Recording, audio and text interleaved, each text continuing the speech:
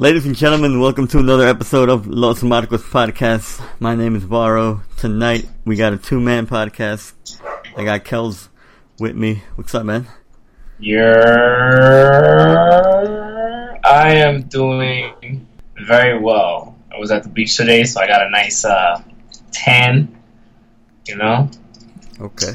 Drank some beer, some Modelo. Shout out to my Mexicans, you know? And had a good time. How about you, Var? How are you? I'm alright, you know. Long day at work, annoying coworkers, annoying work, but I'm excited to talk wrestling. I'm surprised neither of us joined Oscar in his raid of Area 51. He's currently busy.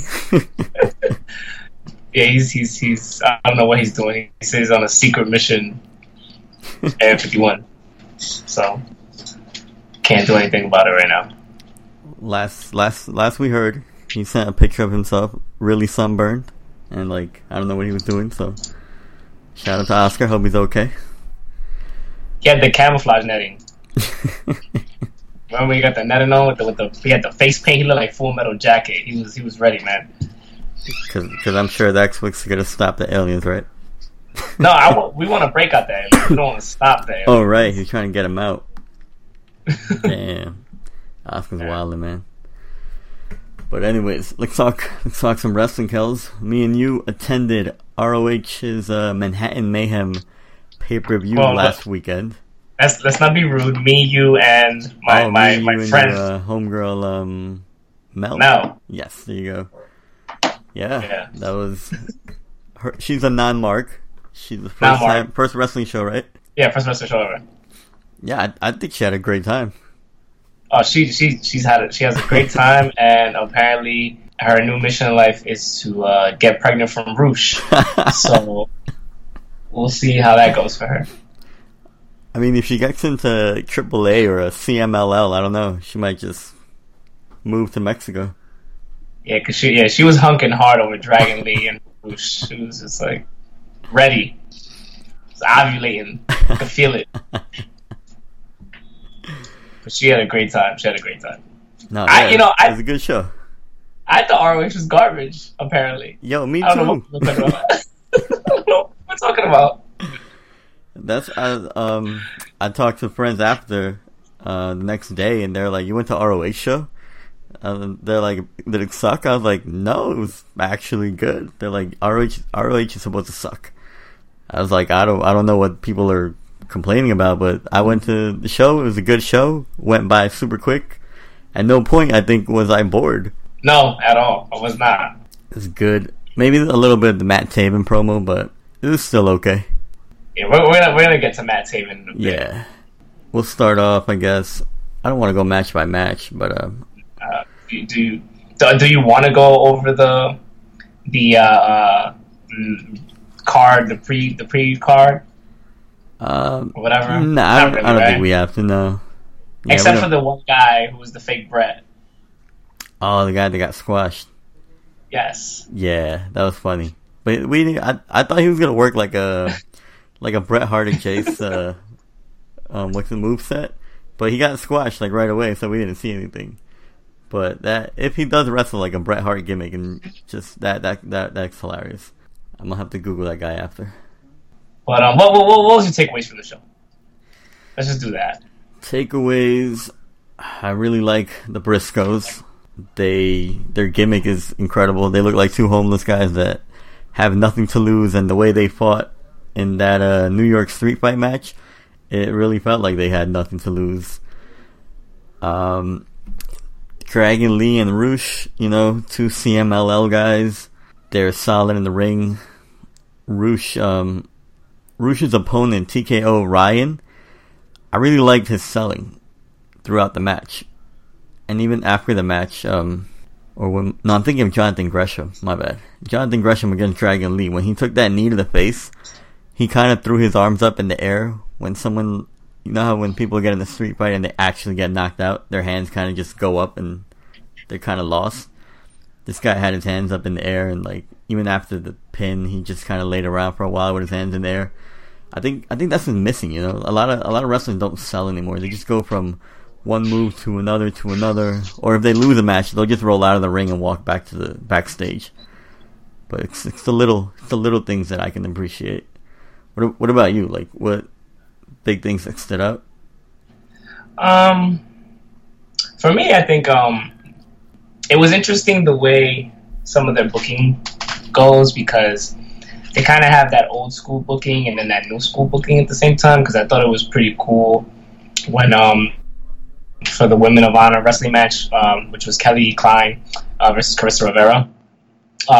Pretty, old school match. No, it was, I like the way that the match went. Obviously, like, Carissa's like the up-and-comer who got a shot, and then she, did pretty good against the champ and proved herself, and then they shook hands, and she did the whole, like, if you come back, you have a title shot anytime you want when you're ready. Which I think is, like, very cool, very old school. But then they brought, obviously, the Cheap Heat girls out, the Allure. One of them is Devon's wife, right? Bubba Ray's wife, Velvet Sky. Bubba Ray's wife. They're like cheap trash. One of the marks, the beautiful people from TNA when it was still TNA. But they were the Allure now. Yeah. What did the Mark say? He was like, they got hepatitis. Yeah. The Mark chants were on point. There was a lot of I don't think there were any "you deserve it" or "this is awesome" any unwarranted "this is awesome" chants. Right. That guy in the back was killing it. The one that was like 4 rows behind us, he had some good cuts. He's like, "Hey, Carissa, let me get your number. Kelly, why don't you put me in a headlock?" Yeah, he had a couple of good little zingers, but the couple of this that I went to is like Dragon Lee is completely fucking jacked. Yo. I didn't know he was that jacked. I knew he was jacked, but that dude in person is fucking huge. Jonathan Gresham is really good. It was a really good match. I liked it. Interesting that a luchador has a knee as a finisher.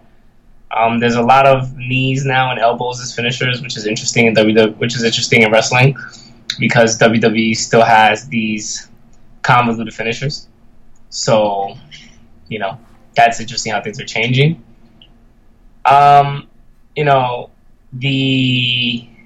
Obviously, for me, the best match of the night was the championship street fight with the Briscoes, because the Briscoes and Gorillas of Destiny were just fucking going ham on each other. Those kendo stick shots were real, and they hurt. And these guys were taking unprotected chair shots, jumping off ladders, going through tables, slamming each other on the turnbuckle, on the turnstile. It was insane. Everything you could want in a street fight. And the best thing I liked about it, that it was a street fight, but it didn't divulge into the crowd and got like cheap and cheesy, which I love. So that was good. And Brody King from Villain Enterprises stood out to me. Guy can really go. He's really good. His chops are good, and he's got like speed to him in the ring. Yeah, which is like insane. Faster. I want to say like Kevin Owens. Yeah, he's fucking brutal. Yeah, and he could fly, which is crazy. Yeah, he could fly. Oh yeah, he did crazy. The front flip, over the ropes. Yeah, he cleared the fucking ropes. I was like, what? Get the fuck out of here. And Krush was really impressive. He has really good crowd control, which I like. But for me, I think the one main reason why I wanted to go to this ROH show was to figure out and finally make a decision on Matt Taven. And I think I've come to a conclusion with him is that he's just like a not that good on the mic Miz, but he's better than the Miz in the ring. Yeah, I was about to say, yeah. But he's not that charismatic in the ring either. But I don't get why he's champion. Yeah, this is the first time I've heard or I had heard of or seen Matt Taven. But right off the bat, he gave off like B-grade Miz vibes. But then in the ring, he's like a little more. He's better than the Miz in the ring. I don't know. I'd probably have to watch more of him. But as of Saturday night, I'd say I'm a fan. He's not bad. He had good spots in the match. Jay Lethal, Kenny King also dope spots in the match. But Matt Taven won, retained his title, and I think it's a good move. I might try to watch ROH a little more. Not sure what TV deal they have or if any, but you know, if it pops up on YouTube or Twitter, people tweet out matches. Maybe I'll watch.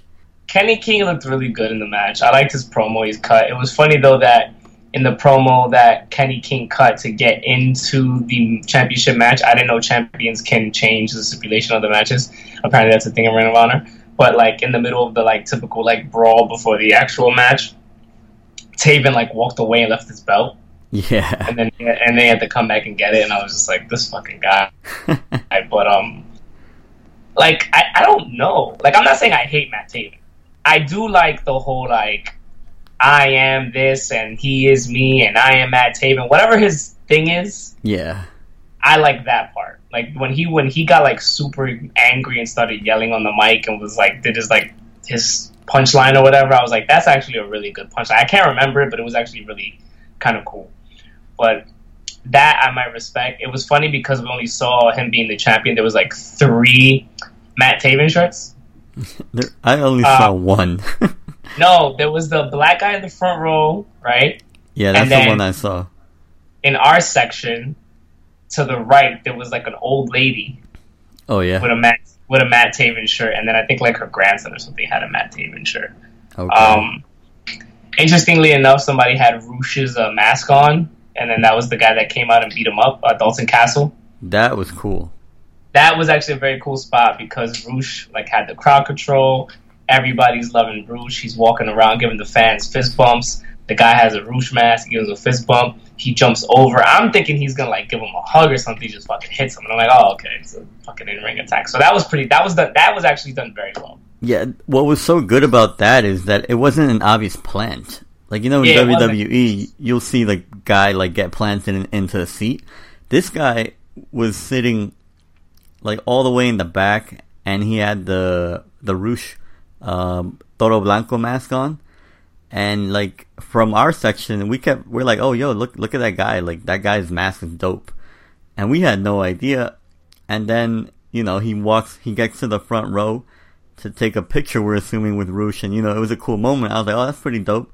And then like you said, the guy just jumps over the gate and starts beating the shit out of Rush, and we're like, oh shit, like that actually it was like a legit surprise, not like those prefabricated plants that WWE does. I thought it was real.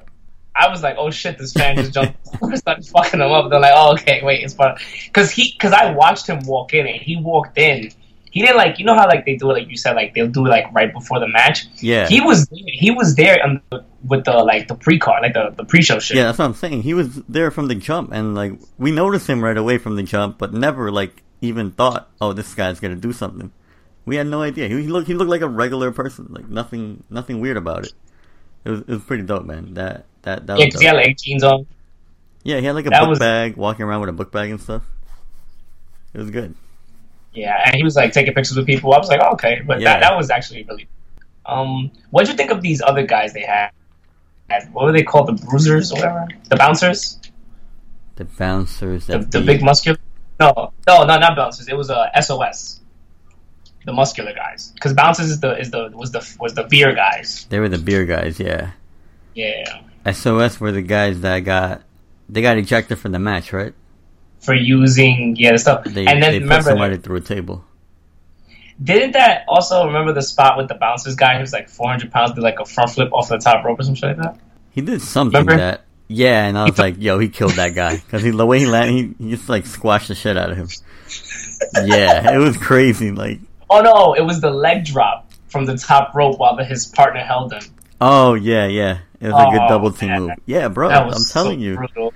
Every match had something dope about it. Like, I don't know, maybe the weekly ROH product is not that great, but if they step up like this for their pay-per-views, then, you know, their pay-per-views might be worth watching. This shit was called Mayhem. It was right. It fit the name perfect. Everything was dope. But I think for me, my biggest takeaway, and this is my biggest takeaway, apparently the most over person in Ring of Honor is the 60-year-old PCO, who nearly almost died again. Yo. Alright, so PCO did a front flip from the top rope to the outside of the ring. And, you know, when you do that, you break your fall because people catch you. yo, everybody got out of the way. He just went straight to the mat. I was like, yo, he's dead. And then he just gets up and like hulks out. I was like, yo, this guy, it's true, yo. He's not human. He's not human. He was so over. It was insane. He's got to be in on the joke, man. I'm telling you, he's in on it. I mean, remember when we first, the Northeast Wrestling show we went to and we saw him? Yeah. And we like hated on him? And then like on Saturday night, I was popping for him. I was like, let's go. I don't know what it is, but he's over, man. Like, and it's like genuinely over. It's not like a machine like stuff, you know. It's crazy. I know he's fucking. He's a fucking nutcase. And the funny thing is, you can see like the Villain Enterprise like hyping him up. Scrubby's like, yeah, PCO. Yeah, they gave him like moments to shine. They would all just stand back and watch him go. It was cool. But that guy's he's old, man. I don't know how he's still doing the stuff he does. Like he has to have like Vicodin addictions or something, man. Or he just does DDP yoga, like you said. But I don't know how he does it. No, I think with him it's just that he's just he's having the time of his life, and that's good. It's good enough. Yeah, I think at this point PCO is better than the Undertaker. I've never seen the stuff PCO pulled off that night. Yeah, I have never seen the Undertaker pull stuff off like that. You know what? That is true. PCO moves way better than the Undertaker. And PCO, I don't know if he worked safe when he was younger, but the way he's working right now, shit, should not be doing that stuff. And then, he's doing his thing. Yeah, and the main event, like, you know, we talked about it a little, but the main event was fire, man. The last spot was dope. Like, these guys legitimately don't like each other, the Briscoes and the Gorillas of Destiny. They, like, legit had beef. You know, we saw their promos on Twitter. They were pretty cool. And they brought it, you know. They had a great match. And sent everybody home happy, man. That was good. Yeah, they were fucking each other up, so I'm very happy. Yep. But speaking of certain things that, you know, I'm not happy about. You know, I went to the beach today, but yeah, yesterday I took my kids to Brooklyn, which is your part of the neighborhood. I went to Brooklyn Bridge area. Okay. And I went to the Timeout Market, and as I was making my way to Water Street, you know, I see all the tourists taking that picture where the bridge crosses in between those two buildings. You know that picture that everybody takes? Yeah. And I'm walking around, and I see the Timeout Market and how huge it is, and all these new restaurants and these new concepts and these new ideas. And then they're building something in the parking lot next to the park. And then apparently the ice cream shop is a new ice cream shop. It got bought out by somebody else. And then you got Juliana's Pizza, which is like competing with Grimaldi's. And, you know, all these changes to Brooklyn. And, you know, this is happening in the Bronx and Harlem and all these neighborhoods. And it just, you know, the other day, like, I was thinking about it. I was just like, you know, it's beautiful to see change. You know, obviously there are some negatives because gentrification and things like that, but change is good. But apparently there's one company that doesn't understand that. and WWE and Vince McMahon and Triple H and Stephanie have obviously not been to Brooklyn and have not tried the new food concepts like the amazing lobster dumplings that they have. Because Jesus fucking Christ, if there was any way a company could pull their dick out and masturbate on TV to themselves any more than WWE did on Monday, please, somebody find me some footage. Because that was, in the words of my boy, Joe Buck, that was a disgusting act. You know what? I kind of like Raw. Get the fuck out of here, Varro. Are you serious? Yeah, it wasn't bad. I mean, I tuned out after like an hour and a half. But what I watched, I enjoyed. It was cool. It's once a week. You know, it's nothing. If they do this again, like in the next month, then it's gonna be like a ratings grab. And all right, stop it. But for 1 week, it wasn't bad. Like I like seeing some of the old people, little pops. I thought the 24/7 segments were cool. not bad. But I mean, the opening promo, John Cena mentioned the Usos getting a mugshot, and then today, Jimmy Uso gets arrested for a DUI. I feel like again, but I don't know. Yeah, Jimmy got the long rap sheet, bro. Yeah, is he the one that's married to Naomi? I can't tell him. Or is that Jay? But remember, they both got like stopped by the cops or something because they were intoxicated. So I don't know if they got a drinking problem or what, but no good, Usos, no good. But I don't know. I thought Raw wasn't bad. Like these the nostalgic segments and stuff, the like blast to the past. I fucks with them. They weren't bad, and people tuned in. They went up what, like 500,000 viewers from last week. I don't really care. It was disgusting. I looked at the numbers, and I think last week they averaged like 2.4, 2.5, and this week they peaked at 3.2 million, and like their lowest was 3 mil. So it ratings wise it worked, but I just hope they don't do this like every month now, just because they know it's a ratings grab and it's going to work. Because eventually it's going to stop working, and then they're not going to have anything to do. I can't anymore. The problem with this generation, in our generation, and the current wrestling generation, is that and Asuka's not here because he's fighting aliens, but he's Captain It's Nostalgia. He's Captain Nostalgia, but I can't with the fucking nostalgia, man. Like, you turn your TV on and everything is nostalgia. Stranger Things is nostalgia. I watched this movie the other day. My wife hates it. I thought it was pretty good. It's very contentious. Please watch and chime in. Under the Silver Lake. Very good movie, but it's just the whole movie's an ode to like 1930s, 40s, 50s, and 60s Hollywood. Very, very just nostalgic. All these TV shows just selling us our culture back, and Marvel and the pantheon of Disney just bringing back old shit and remaking it. Lion King is probably going to be number one on the box office this weekend, and the movie is an exact remake. Did you know Beauty and the Beast made almost $1 billion? Did you know that? The remake? The remake? Really? Yes, the live action movie made like the one with 700. The Harry Potter girl? Yeah. Oh shit! Yes, it made I did not know that. 700 million, almost 607 million. Nostalgia sells. That's crazy. And Vince knows that anytime the ratings are going down, he could just be like, "Bring the boys back because we're gonna crack a cold one." And it was like, did you see that image that was going around with like the Click and DX all in a circle hugging each other, and then like Seth Rollins is like outside of the circle, just all awkward? Yeah, that was awkward, like a little awkward when at the end when they're like all hugging and he kind of didn't know if he was supposed to be in the circle or not. That's what you're talking about, right? Yeah. Yeah, you got Cena going over the Usos, which is pretty good. I listen, Thuganomics Cena, I'm not gonna be mad at Thuganomics Cena. Anytime Thuganomics Cena is around, I'm good for it. I thought he was gonna retire on Monday. Because but earlier in the day he had tweeted something about like today is a really difficult day. Like I'm gonna talk about stuff that I never talked about, something like that. And I was like, oh shit, John Cena might retire. And then he just did that opening segment with the Usos. Which it was cool, Dr. Thuganomics. I know we're all Dr. Thuganomics marks.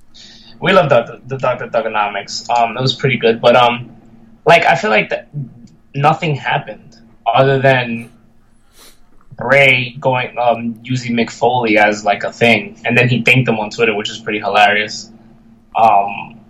Yeah, I guess. I think in terms of like moving any storylines along or anything, I don't think any of that happened on Monday night. So yeah, you're right, but it's just like you said, it's just a cheap nostalgia pop to get people to watch. I'm okay with it, as long as as long as they don't do it like week in week out because they see it worked. That would be a mistake if they do that. If next Monday they have a bunch of legends there still, then you're fucking up. And then that Rollins segment with the promo about Brock and how Brock wants to be like him. So I was like, what the fuck are you talking about? I can't. I don't want to be a Debbie Downer, but it's like, what the fuck, dude? Like, when you guys told me about the Legends being on Raw next week, I was like, fuck. Because it was just like, I know what's going to happen. What needs to happen is they need to fucking do another reunion, bring out the Click and DX and all these old people and have a fucking new stable come out and wreck everybody. But no, the Legends always go over, baby. Always go over. The old men always go over the younger talent, and it's disgusting. It's disgusting. It's disgusting. Yeah, that's what should have happened. AJ and the Good Brothers should have just washed all of them, left them in the ring. Disrespectful to AJ. Bloodied up. I mean, I'm sure AJ because you're trying to build the club up, right? I'm sure, yeah. That would work, but I'm sure AJ didn't mind. Wait, are they the club or are they the OC they're now? They're the OC. The OC. The original club. Yeah, let's fuck. I don't know what the fuck that means, but okay. Their video vignette was nice. The club, the OC. Yeah, the one that came out, it was nice. Yeah, I mean they're doing some things, but in terms of like I said, like advancing storylines, I don't think they did much. It was a little weird, but I don't know. We'll see Monday, I guess, what they do. I don't know. Yeah, I don't think there's anything else that I wanted to talk about. Oh, RVD was like super high when he came out. Did you catch that? He was like blasted. RVD was supposed to come out, right? Yeah, but he did come out, right? But he was like super high. Yeah, he got whatchamacallit. He got permission from TNA. I mean, Impact, whatever that's just called. I don't know. What's the Street Profits in the back when he said he was hanging out with Rob Van Dam? He was putting like Visine in his eyes. That was funny. I think I've liked every segment the Street Profits have done. I want to keep an eye on them. Hope they don't ruin them. Oh no, the Street Profits are gold, baby. Yeah, every segment they've done has been entertaining. So I hope they don't fuck them up. They're supposed to defend the titles against Bobby Fish and Kyle O'Reilly.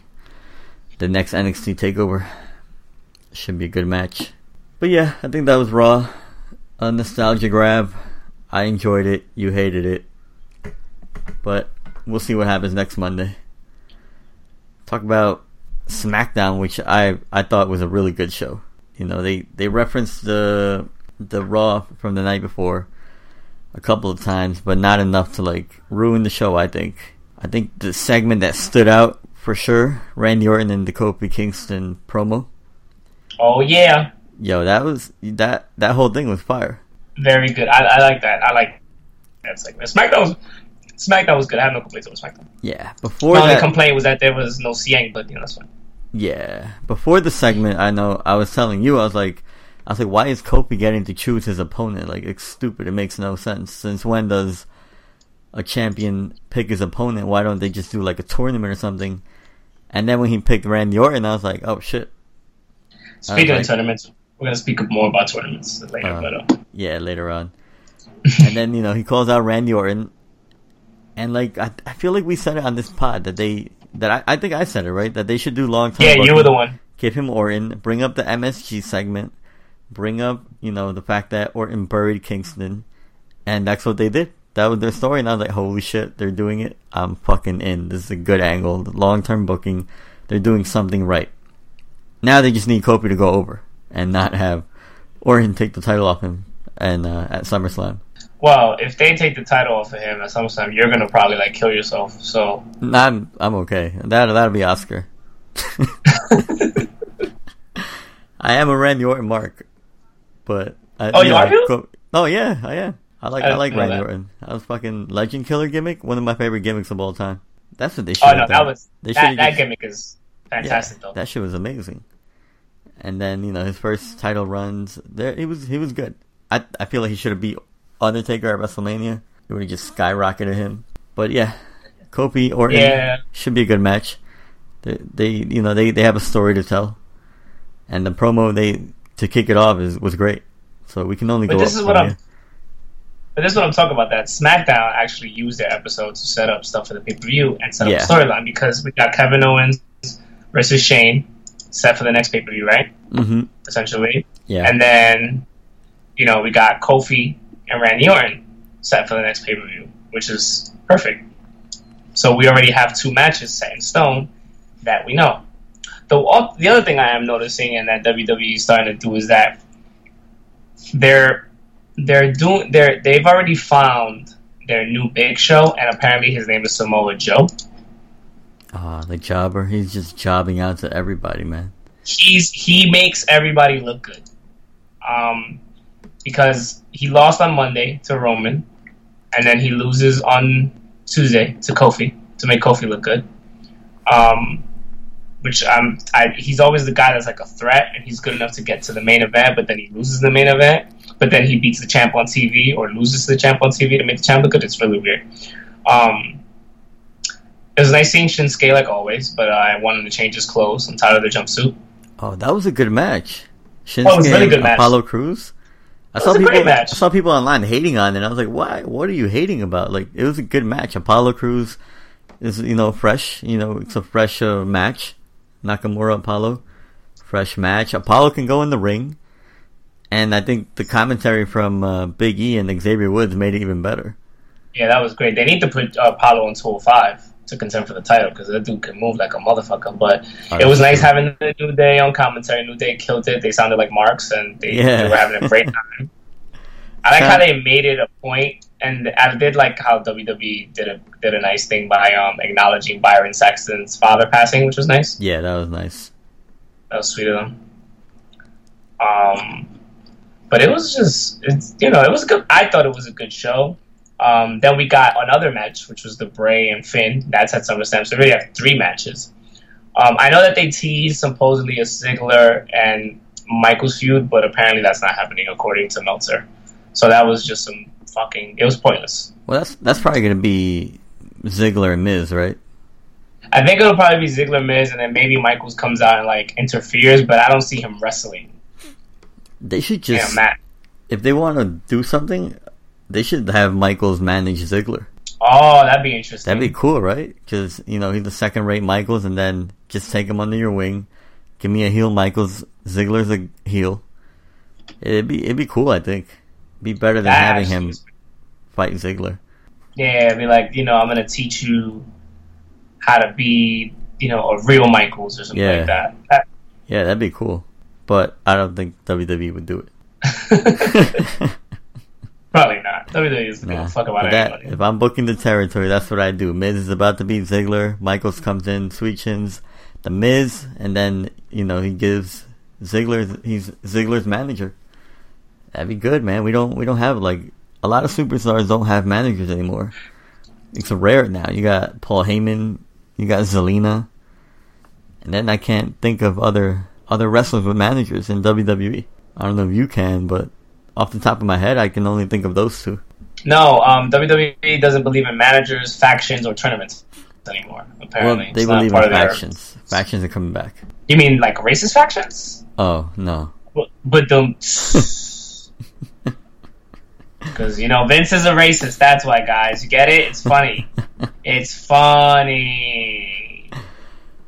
Well, speaking of Vince, I don't know how this was still a good SmackDown when he apparently showed up at 4 p.m. and rewrote the whole fucking show. I mean, we were excited, right? Well, I was, and me and Oscar were excited that Eric Bischoff was going to be in charge of SmackDown, but apparently Vince still shows up and does whatever he wants. But this was a good SmackDown, so I'm not complaining. Yeah, I don't know how he did that, but I think also he might have fucking came in and was like, all right, we're going to change this. He's like, all right, Mandy, you and have a segment, so get ready. Because that was a weird segment. Most awkward thing of the night. Yeah, it was weird. I thought they shot it live, but apparently now you... It was live. Oh, they did shoot it live. Yeah, it was a live segment, which is why I think she was awkward, because if they practiced that shit all day, why didn't they just record it? That's what I'm saying. Since you told me they practiced it all day, so I figured it was a pre-recorded segment and they just aired it. But yeah, I don't know why.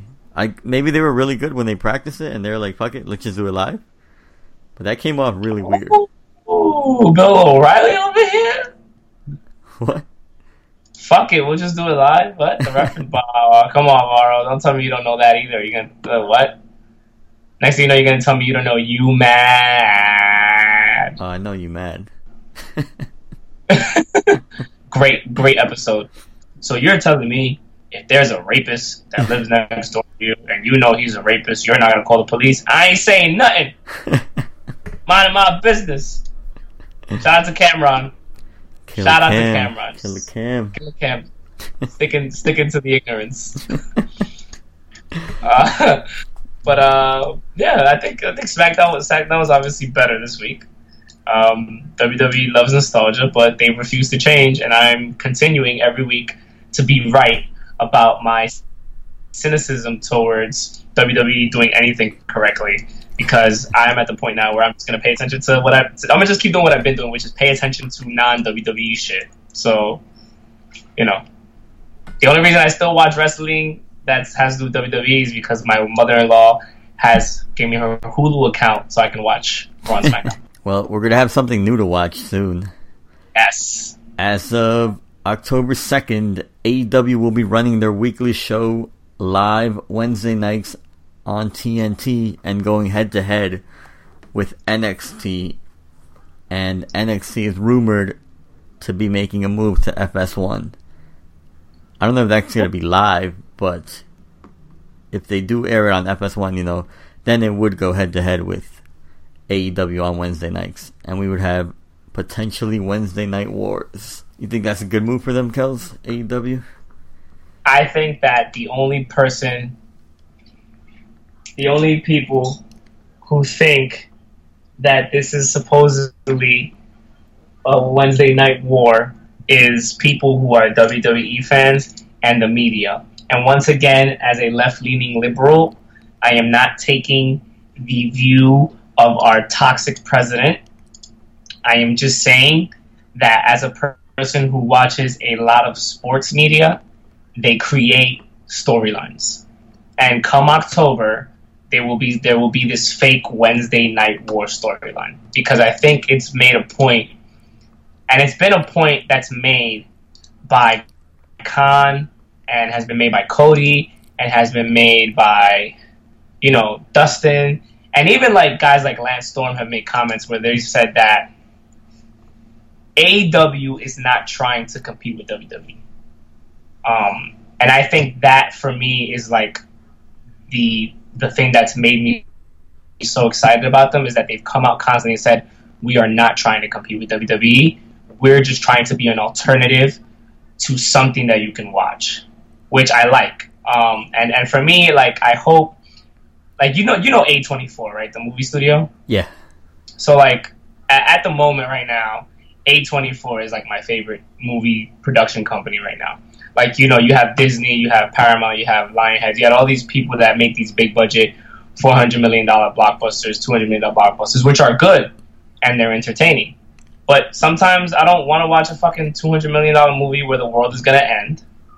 Sometimes I want to watch something that's insightful, thoughtful, and makes me look at films a different way. And I think that's what AEW is going for. So I'm very excited. And I don't think there is going to be a war. I think AEW is just going to be something that's going to live on TNT. Because frankly, there's a lot of shit that lives on TNT, like comedies and shows, that I don't even know how they're still around. Yeah, I can't name one show that airs on TNT. The only show that I know that airs on TNT is that show with that white guy who has that crew of people that they steal or do missions for people. I forgot the name of the show, but that's the only reason I know about that show is because I see it on my TV when I go to the gym. But and then even the stuff that Meltzer is saying is really nice. Saying the goal for AEW is to run 100 to 120 live events, which is not bad. 4 pay-per-views, which I think is great. I think it should be 6 before it's good to start. And then 51 weeks of TV and Saturday house shows with rotating talent. So the fact that we're not going to see the same people on TV is promising to me as well. Yeah, talent rotation I think is cool. Especially we saw it on SmackDown. Apollo Crews. He's not on TV every week. and then you put him out. He has a great match with Shinsuke Nakamura. It's if you rotate your talent, you give us time to miss them or like briefly forget about them, and then when they come back, it's like, oh shit, I forgot this person X and X can go. It's good. It's not the same wrestlers. Like it's not the same wrestlers being shoved down our throat week in, week out. And what else am I gonna say? Mel said it's not on their ideas. Like it's not going to be a safe show if you're one of those people. If it's a 15% or 10% bad and 90% good, and you just harp on that 10 or 15, you're not going to like the product. I did that with anything, but they're going to be in such huge scrutiny. Do you think they sell out the $20,000 in DC or no? Probably. I think Mark's going to travel for it, just so they could be like, I was there the first night at AEW. I think it really depends, though, on how things go at All Out, which we will be at. By the way, we will be there. Los Marcos will be there. So if any Chicagoans want to hit us up, please send an email. Hit us up on IG, Twitter, whatever's, so we can link up. Let us know what's the poppin' food spots. I'm looking at lists right now on eater.com. But just let us know. But yeah, I think because Fyter Fest was like, eh. So, well, yeah, they were like we said, they were not meant to be like big pay-per-view events. So they were free. So it's just like a weaker, like a house show, a weak house show. Nothing too crazy. But I'm excited for AEW, man. It'll finally get me to turn on TNT, I guess. Besides NBA on TNT, that's the only thing I could think of that's on TNT.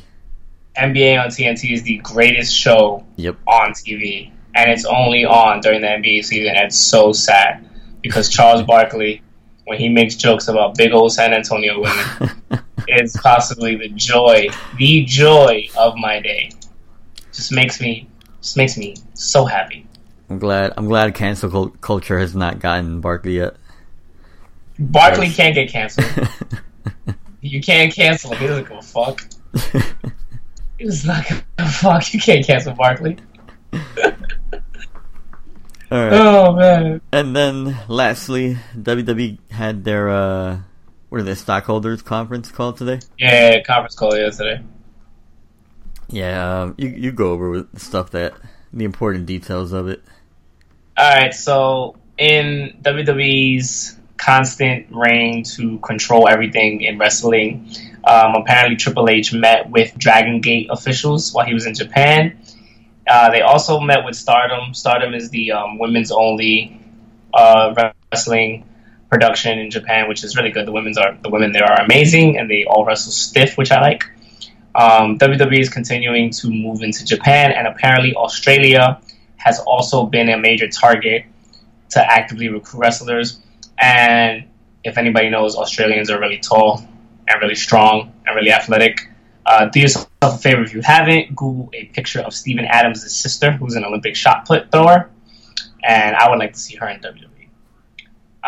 During the conference call, one of the callers asked to respond to Vince's negative reaction and to discuss the Variety article that came out like 3 weeks ago that was shitting on the product.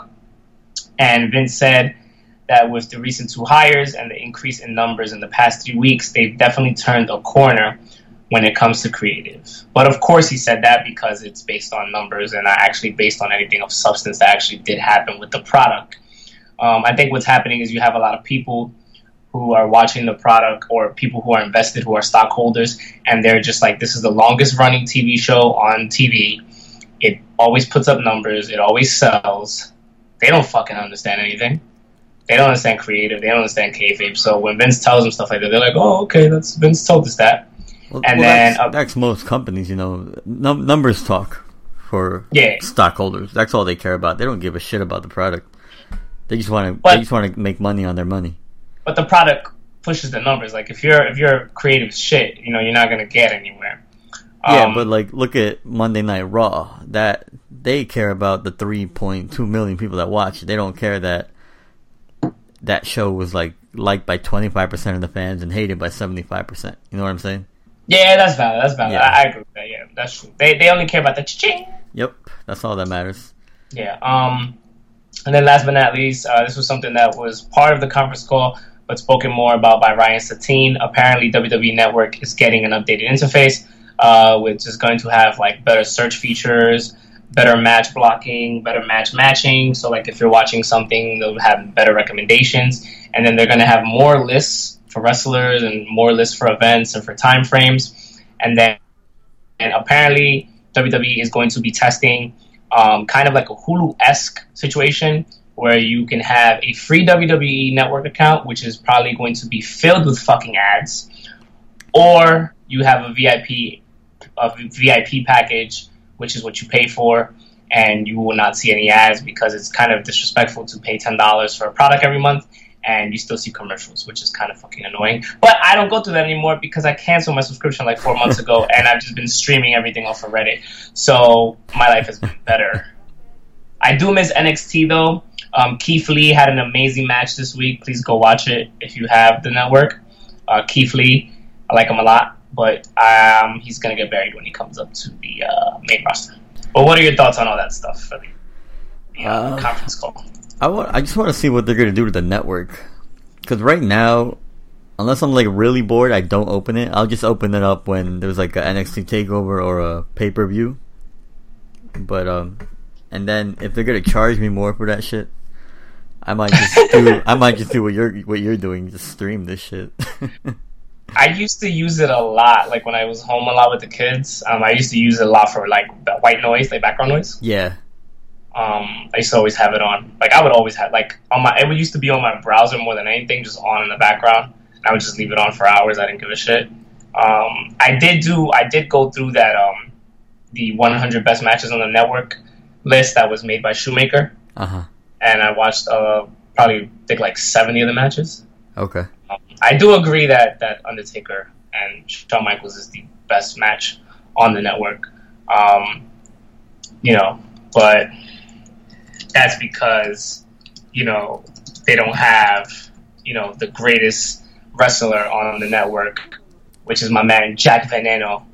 They don't have the Ric Flair versus Jack Veneno match, which is one of the greatest matches ever, where Flair has to drop the title or he gets killed because the crowd was going to riot. So, but I remember when the network came out, like the first 2-3 months, I would have it on all the time, just because I finally had a way to watch like all the old matches that I remember as a kid and stuff. Yeah. But once I got through them, I was like, all right, that was cool, and like, all right, I guess I'll wait for the next pay-per-view now. But I do like their what do they call them? The 24/7 kind of docs that they do. Yes, those are cool. Yes. I don't like the chronicles that they do. Those are weird. But the 24/7 stuff they do, those are dope, and those I actually watch. The Batista episode was really good. I haven't watched that one yet. That one was really good. But that's like the newest one, right? Yeah, the best part about the network. Sorry, go ahead. I really like the WrestleMania ones they do. Those are dope. The 24/7 ones. But yeah, I'm gonna have to check out that Batista one. The best part about the network is like going back and watching a match that you remember as a kid, and then it fucking sucks. You're like, damn, bro, everything I believe was a lie. So the fucking realism just hits you like, no, he was never that good. But WCW Cruiserweight matches are still fire. Oh never. Yeah. Those hold up today. Oh, those are amazing. Fucking Mysterio versus Guerrero, Malenko versus Jericho versus Kidman versus Malenko. All those guys just, oh my god. Yeah, all those matches still hold up today. Like, what is it, like 20 years later? 20 years later, just fucking up. Amazing. They all hold up. Fire. Look at us. We're being nostalgic now. All right, let's go. But something that I forgot to mention last week and speak about, I'm going to be speaking about this week, and I will continue to speak about it until it ends, which has been the best wrestling that a lot of people have been watching. The only problem is that it's on at 5 in the morning. If you have not been watching, New Japan Wrestling right now is having their G1 Supercard. G1 Supercard is a block-style tournament with a Block A and a Block B. There are 10 wrestlers in each block, and they wrestle every week or they wrestle every 2 days through the end of August, to kind of like a soccer-style standings where you get 2 points for a win, 1 point for a draw, and 0 points for a loss. The final two people in the final person in Block A and Block B with the highest points face each other in a final match. which then means that they get a contract for the IWGP Championship in January at what's this pay-per-view called? I always forget the name of this people. Whatever. It's the big pay-per-view in January. The Wrestle Kingdom Road to Tokyo Dome. Yeah. At the Road to the Tokyo Dome in January, you get a contract. Now, this is actually a very cool tournament because you get to see pretty much the best wrestlers. Also, the points count in different ways, so you can get in a singles match, a tag team match. It doesn't matter. It's just the best talent going at each other every week, every couple days wrestling. And also the important thing is they also have the champion in the tournament. And yes, the champion can win the G1 Supercard, and the champion has won before. It's happened in the 90s and the early 2000s, but it hasn't happened since then. As of right now, Kenta, aka Mr. Kenta. Is that Hideo Itami? Hideo Itami is wrestling as Kenta. He's not wrestling as Hideo Itami. Kenta and Mr. Okada are tied right now in Block A with 8 points apiece. They are both undefeated. They actually have a match this Saturday. Kels, is Kenta good? Kenta's really good. Yeah, you just haven't seen him because he's hurt. I don't know. Even when he wasn't hurt in NXT, when he was getting hyped up, I didn't get the hype. I didn't like him. Well, remember when it came to getting the overseas guys that were hyped, he was like one of the first ones. But then he fucking got hurt when he first got to NXT. Right. CM Punk stole his finisher from Kenta. That I know. Kenta invented GTS. But Kenta is actually a very good wrestler, and he's been on fucking fire. So right now we have Kenta and Okada at the top with 8 points apiece, and then in Block B we have Moxley and we have Juice Robinson. Juice Robinson has 6 points. Moxley right now is in first place with 8 points. Moxley right now has been on fire. He's the IWGP US champion, and he also has a young lion underneath him. Like the young lion is a wrestler that an older guy takes under his wing and mentors, which has been pretty hilarious because his young lion speaks no English. So Moxley just carries him around and just threatens him, which is great. But this week, Moxley versus Shingo. Please watch the match if you can. It'll probably on Daily Motion if you do not have NJPW TV. Was a fucking amazing match. And then Ishii and Naito, for me, was the best match of the week for the NJPW's G1 Supercard. Ishii is right now one of the best wrestlers in wrestling, one of the most underrated wrestlers in wrestling. And if you do not know who Ishii is, please do yourself a favor. He has a beautiful top rope suplex. The man can go. And the best part about it is that he's bald, short, and kind of chubby. So please, please, please, if you like wrestling, please watch the G1 Supercard when you have a chance. The other interesting thing about the G1 Supercard, Jay White, who is the former IWGP champion, is at the bottom of Block B. Zack Sabre Jr., who I cannot fucking stand, is at the bottom of Block A, and I'm very happy about that. Unfortunately, my man crush since Kenny Omega left, Will Ospreay, is in the middle of Block A. So hopefully he wins some more and gets up there. Like I was saying, the good thing about the G1 Supercard is that this is a tournament and it builds more feuds. So after the G1 Supercard ends, a lot of these guys who are in the tournament go into feuds with each other. So NJPW does not waste these matches, and they're all meaningful, and it's a great tournament. Please watch if you can. Yeah, I've been hearing some good stuff about the G1 this year, and I have to get around to watch some of this stuff. Probably this weekend, I'm gonna check out some of Moxley's matches. I saw a promo he cut after today's match with Shingo. Is this a tournament that goes by weight? You have to be a certain weight? No, because he was saying something like. He was saying something like, if that guy's not a junior weight, if he's a junior weight, then I'm one of the Doobie Brothers or something like that. Because what happens is, essentially, when you in NJPW, you essentially go through I would say you start at the bottom, so you're like a young lion. Then after a young lion, you get thrown into tag team matches. Then after tag team matches, you get thrown into the U.S. title contention. And then if you make it past U.S. title contention, you go into the junior IWGP championship. Then you have the IWGP champion, which is the heavyweight, and then you have the open weight IWGP champion. But the junior, so if you look at it it's the junior IWGP champion is the Intercontinental champion. Okay. But you have to be a certain weight, essentially. There is a weight limit. Okay, so that's what he meant. Yeah. Okay. Yeah, I'm gonna check out some of these matches, see what's up, maybe get a little bit more familiar with Will Ospreay. Oh, he's amazing. Yeah, I'm gonna check some of this stuff out. But there was one thing I also wanted to mention. One more thing. Jon Moxley, like I said, he's been on fire. He does have a match. I think it's in September. It will be against Josh Barnett at Bloodsport. No, actually, September 14th in Atlantic City. It will be at Bloodsport. Now, have you watched any Bloodsport matches? Yeah. What's your take on that? It's weird. I don't know how to feel about it. I agree, but I like it. Yeah, but I feel wrong for liking it though. I was looking at this shit. I'm like, what is this? But then I saw that Minoru Suzuki's in it. I'm like, nah, Suzuki Gun is in it. I gotta watch this shit. And Suzuki is like fucking dudes up, dude. Yeah, it is so cool. It's weird. I don't know how to feel about it. It's cool. It's MMA. It's MMA meets pro wrestling. The tickets for the Atlantic City event are $25 to $100 right now, which is super dirt cheap. Might have to do a little road trip. 2 hours. Let's see what 2 hours away. Yeah, Atlantic. I'll be honest with you. I'd rather go to this than go to SmackDown. Oh yeah, for sure. This is real. Because Riddle wrestled on this too. Yeah. I forgot who else. Somebody like 2 months ago.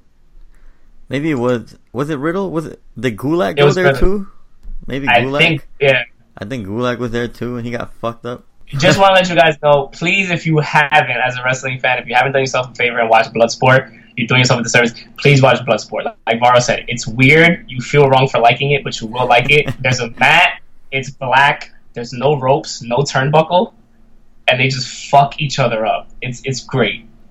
Yeah, it's hard. Sometimes it's hard to watch, but it's like it's cool. Yeah, because you have to. It has to be stiff. It can't be any other way. Yeah, it's real. It's real. Like it's not fake. Yes. It's like all those movies in the 80s that came out, like MMA, and where these guys are trying to kill each other and stuff. The fucking Jean-Claude Van Damme movies. That's what Bloodsport is. But it's good stuff. You guys should check it out. So yeah, do yourself a favor, guys. Check out Bloodsport. Check out some of the G1 matches that Kel's mentioned. Pray for Oscar, who's in Area 51 doing God knows what. And the two of us will be back next week. We don't know where Oscar is, but until then, we are Los Marcos. Thank you for listening. We are out.